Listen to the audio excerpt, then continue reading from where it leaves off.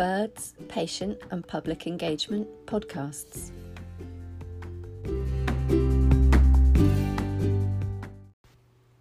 Hello, this is Mel Brooke on behalf of Birds, Patient and Public Engagement Programme. This is part 2 of our mini-series of podcasts relating to myositis. In this episode, I'll be talking to Jade Skeets, who is a clinical specialist physiotherapist in rheumatology at the Royal National Hospital for Rheumatic Diseases in Bath.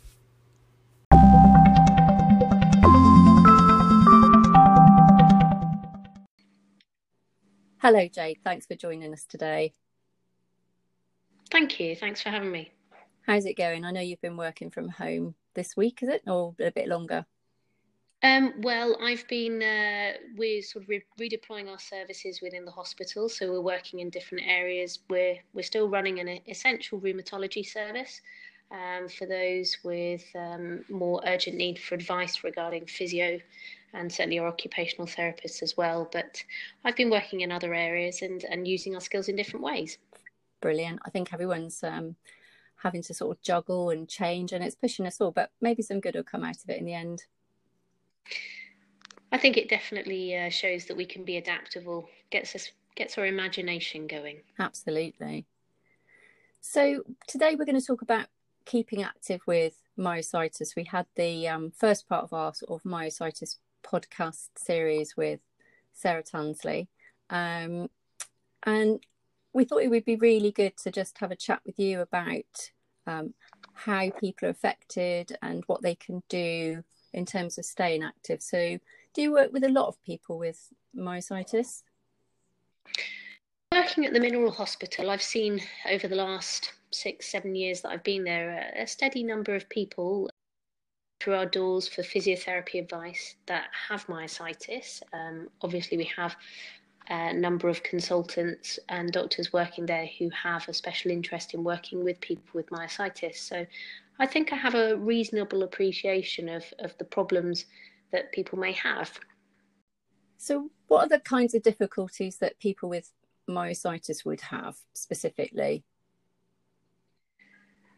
The greater issues that people tend to talk to us physiotherapists about are their fatigue, so the overall fatigue that they experience from the disease effects, particularly weakness in their muscles, and weakness can have a wide-ranging impact on how people can go about performing their daily routine and managing to go about their lives, and for those that are already active, trying to keep active. And for some people, pain is a particular problem as well. Right. This is a really difficult one to manage then, isn't it? Because it's the muscles you use when you're exercising generally. Absolutely. And if you think about your muscles, you use them when you get out of bed in the morning, you use them to get dressed, you use them when you're making food and washing and going about your daily business. So muscles are essential to what we do. That's really difficult. It's not like just having one joint that aches, is it? It's like if it's an all over thing. Yeah, absolutely. And so we very much take a broad approach when we're looking at it from a physiotherapy perspective, that it isn't just about training one part, it's trying to make sure we're working towards that person's aims. So any movement is good then, in terms of keeping active? Absolutely. And if you look at the greater advice, and not just about for people with myositis, but the greater advice for anybody, is that keeping physically active, we can't underestimate those benefits. So improving people's quality of how they go about living, reducing the chances of them developing things like cardiovascular disease, high blood pressure, diabetes, preventing osteoporosis and bone fractures from falls, and the benefits of keeping active absolutely influence our mental well-being. So is the risk of falling higher with people with myositis? So the risk of falling so I don't know if there's particular evidence to say the risk of falling is higher, but what we understand about people with myositis is if you have weaker muscles, you are more likely to fall. And many of our patients may start with medications, so steroid medications. Now, steroid medications, when people are put on them, they will also be often put on medications to protect their bone health. Because if you're on steroids for a long period of time, your chances of developing osteoporosis, so where the bones become more fragile in their makeup, starts to go up because you're on the steroids. So if you add those two together, by an implication, you could say that the chances of falling, so it's more about the chances of injury because of falling. So if your bone health is more fragile, your muscles are less strong and holding you up less well, therefore your balance is impacted, the chances of you falling and having an injury in relation to that fall start to go up. Yes, I understand. So it's just that there's a possibility because of that condition rather than a proven higher risk. As far as I know, yes. Yeah. Okay. So what would you recommend in terms of good ways of keeping active? Okay, so if we were all doing the right things by ourselves, we should all be trying to, firstly, get ourselves a bit out of puff every week. So that being testing our cardiovascular system and thinking about our heart and our lung fitness. So any activity that gets you out of puff is a good thing. And I think a lot of people turn to physio and think we're going to make them do some sort of Zumba class or something specific to exercise themselves in some way. But what we understand is that physical activity, so going about your daily business, is really important. So thinking about going up and down the stairs, doing the gardening, doing some housework, popping to the shops. And I realise what I'm saying is something that we're not going to be so freely able to do at the moment. But all of these things count as physical activity. And if we're doing it to the extent we feel a bit out of breath, it's going to be having a positive effect. So that's the first bit, is keeping our heart and lungs fit. And the second bit is then actually trying to promote strength. So that phrase that gets bandied about, you don't use it, you lose it, is absolutely true. If we don't test our muscles, if we don't push our strength, they will naturally start to decline as we get older. So if we can exercise them, then that decline is absolutely preventable. And then the third part of it is, and what I'm talking through here is guidance that Public Health England would recommend, that if we could do anything for ourselves, these are the things that we should be doing. So if we could do anything, balance exercise or testing our balance would also be part of that little package of what we should do to keep our physical fitness and mental well-being in a good place. And obviously people who are just starting out, so maybe they haven't really kept very active, they need to pace themselves and do it at a gentle rate rather than going sort of too fast too soon. Yeah. So in terms of, if you've not done it before, then start gradually, set yourself a simple target. And I guess the guide is, well, how do I know when I'm doing enough to make a difference? Because it's not that you have to be sweating buckets and not able to breathe to actually gain benefit. So there's a really simple tool that I use with our patients called the talk test. So if you take the cardiovascular, so trying to exercise your heart and lungs and think about getting yourself generally out of breath, how hard do you need to do it to get the benefits? Well, when you think about this talk test concept, if you wanted to exercise to a moderately intense level for you and however you go about doing things, you would want to get to the point where you feel you could just about speak a sentence while you're doing it, but you couldn't sing me a song. Right. So not so easy that you whistle, Yep. but you could just about get a sentence out. And that would be equivalent to you as a person exercising roughly at a moderately intense level. And how long would you sort of say that someone needs to do some sort of exercise? So there isn't a limit on that. If we were doing the recommended guidelines, if you're wanting to promote your fitness and advance it, you're looking at something in the region of 30 to 60 minutes. overall, it's looking at trying to accrue those minutes each week. Mm. And the kind of target number that is put out there is 150 minutes. Now, not everybody is going to manage to do 150 minutes of that level of activity a week, but any minute counts. So anything you can do above what you're currently doing is a good starting point. And it's important that if you started at 5 minutes activity in one go, the next time you do it, you don't just double it to 10, for example, because doubling is actually a very hard challenge. So you might take 5 minutes of activity, and the next time try and aim for 5.5 or 6 minutes of activity, and taking it little bit by little bit, but gradually building up the challenges you're presenting yourself with.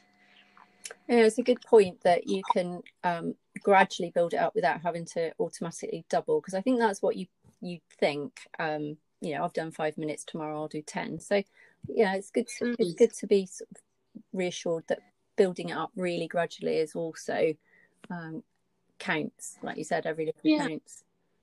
It's a good point, Mel, and I think this is also about confidence. If you did something one day and thought that was okay, doubled it the next day and thought that's still okay, doubled it the next day again, and then your body wasn't quite ready for that, you might find, understandably, lots of aches and pains.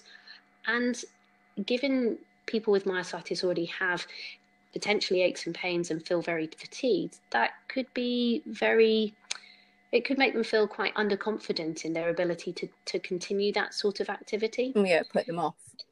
Exactly. Put you right off, couldn't it? Yeah. And so you're thinking about trying to do something that's sustainable, that you can keep doing for the longer term.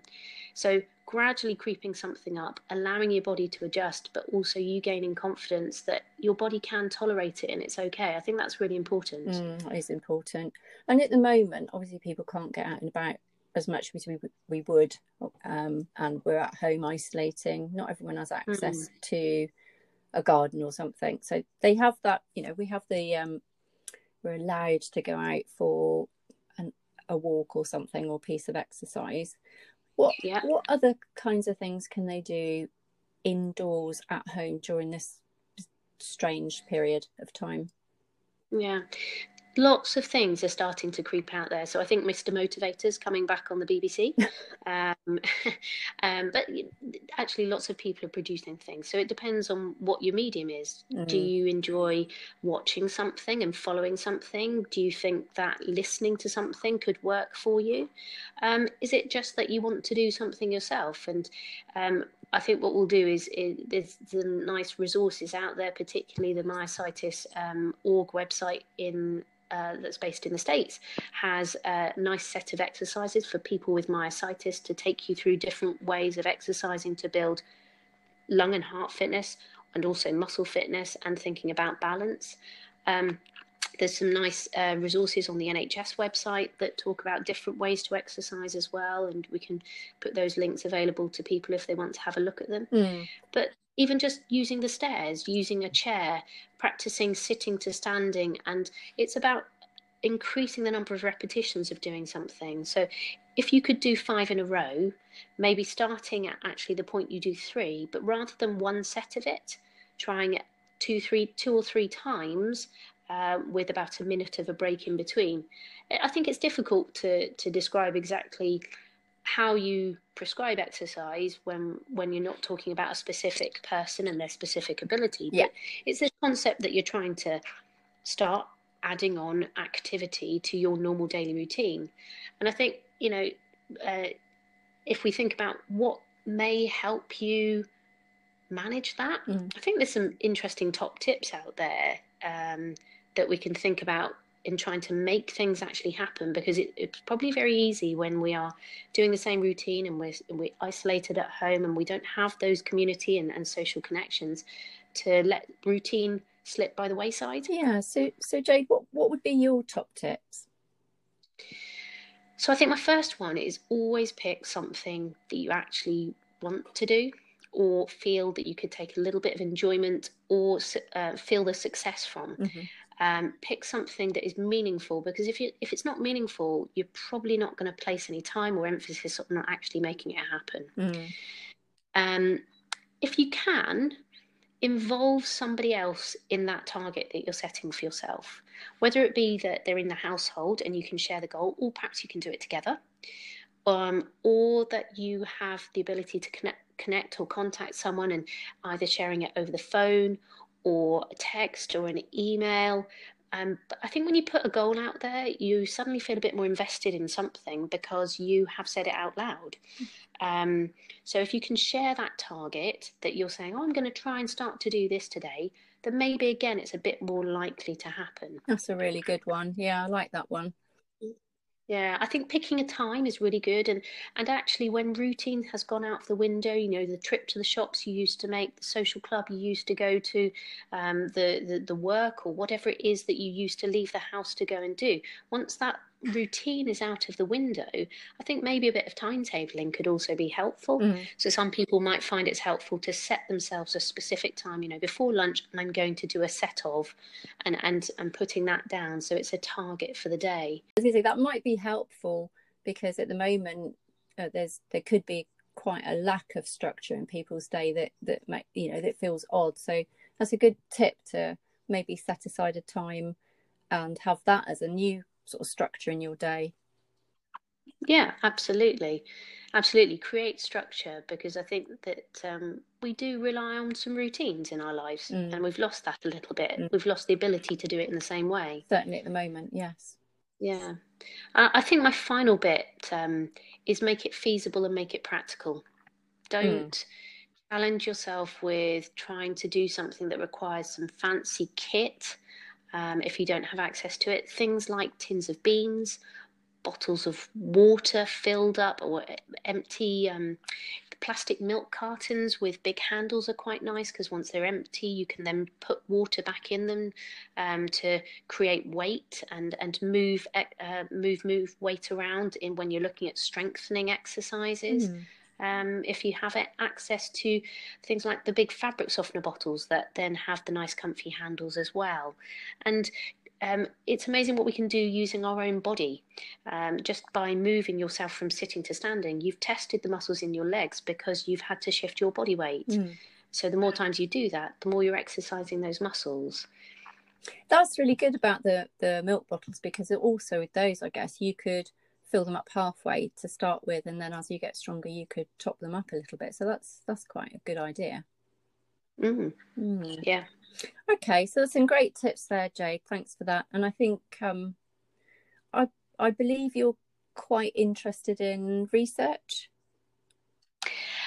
Well, I'm certainly starting to explore the concepts. Yes, I mean, I think I've been working in rheumatology services for some time, and what we have done is worked to look at what has already been researched and bring it into our practice, so that we are doing what is going to be effective for people, providing advice that's going to be effective in achieving what they're wanting to achieve.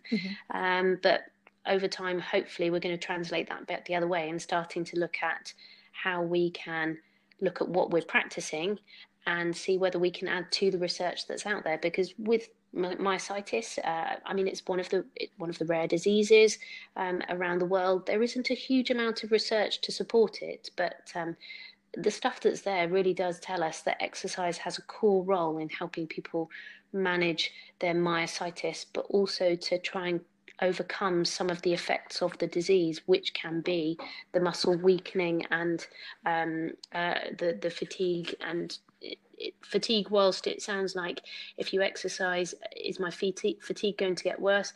A lot of the studies and a lot of the work that we're doing in people with, say, rheumatoid arthritis is showing us that the fatigue actually improves, or appears to improve, as they start exercising.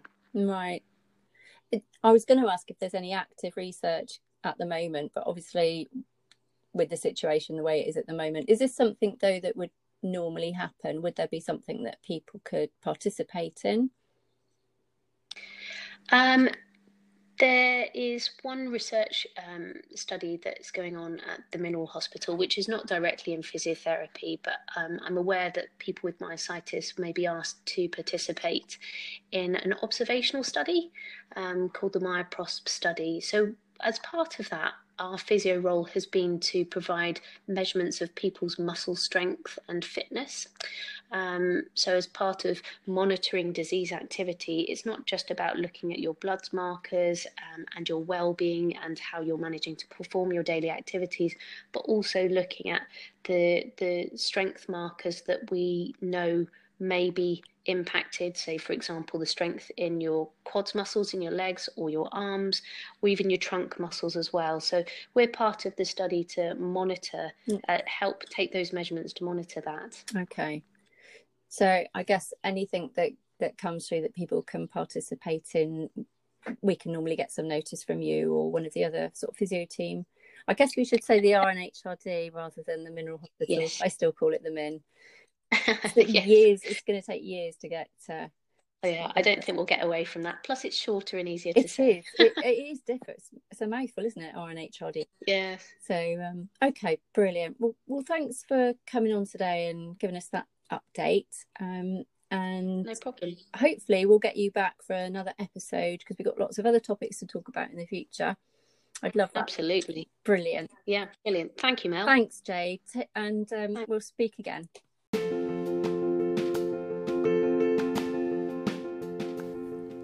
Thank you again to our expert speakers.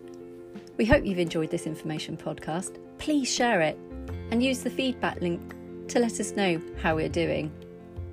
Before we go, I'd like to mention that Bird are committed to helping patients and people to get involved in research, and we'll be sharing opportunities and offering some support to do so. If this is something you would be interested in, or if you have any questions about this podcast, simply email admin@birdbath.org.uk.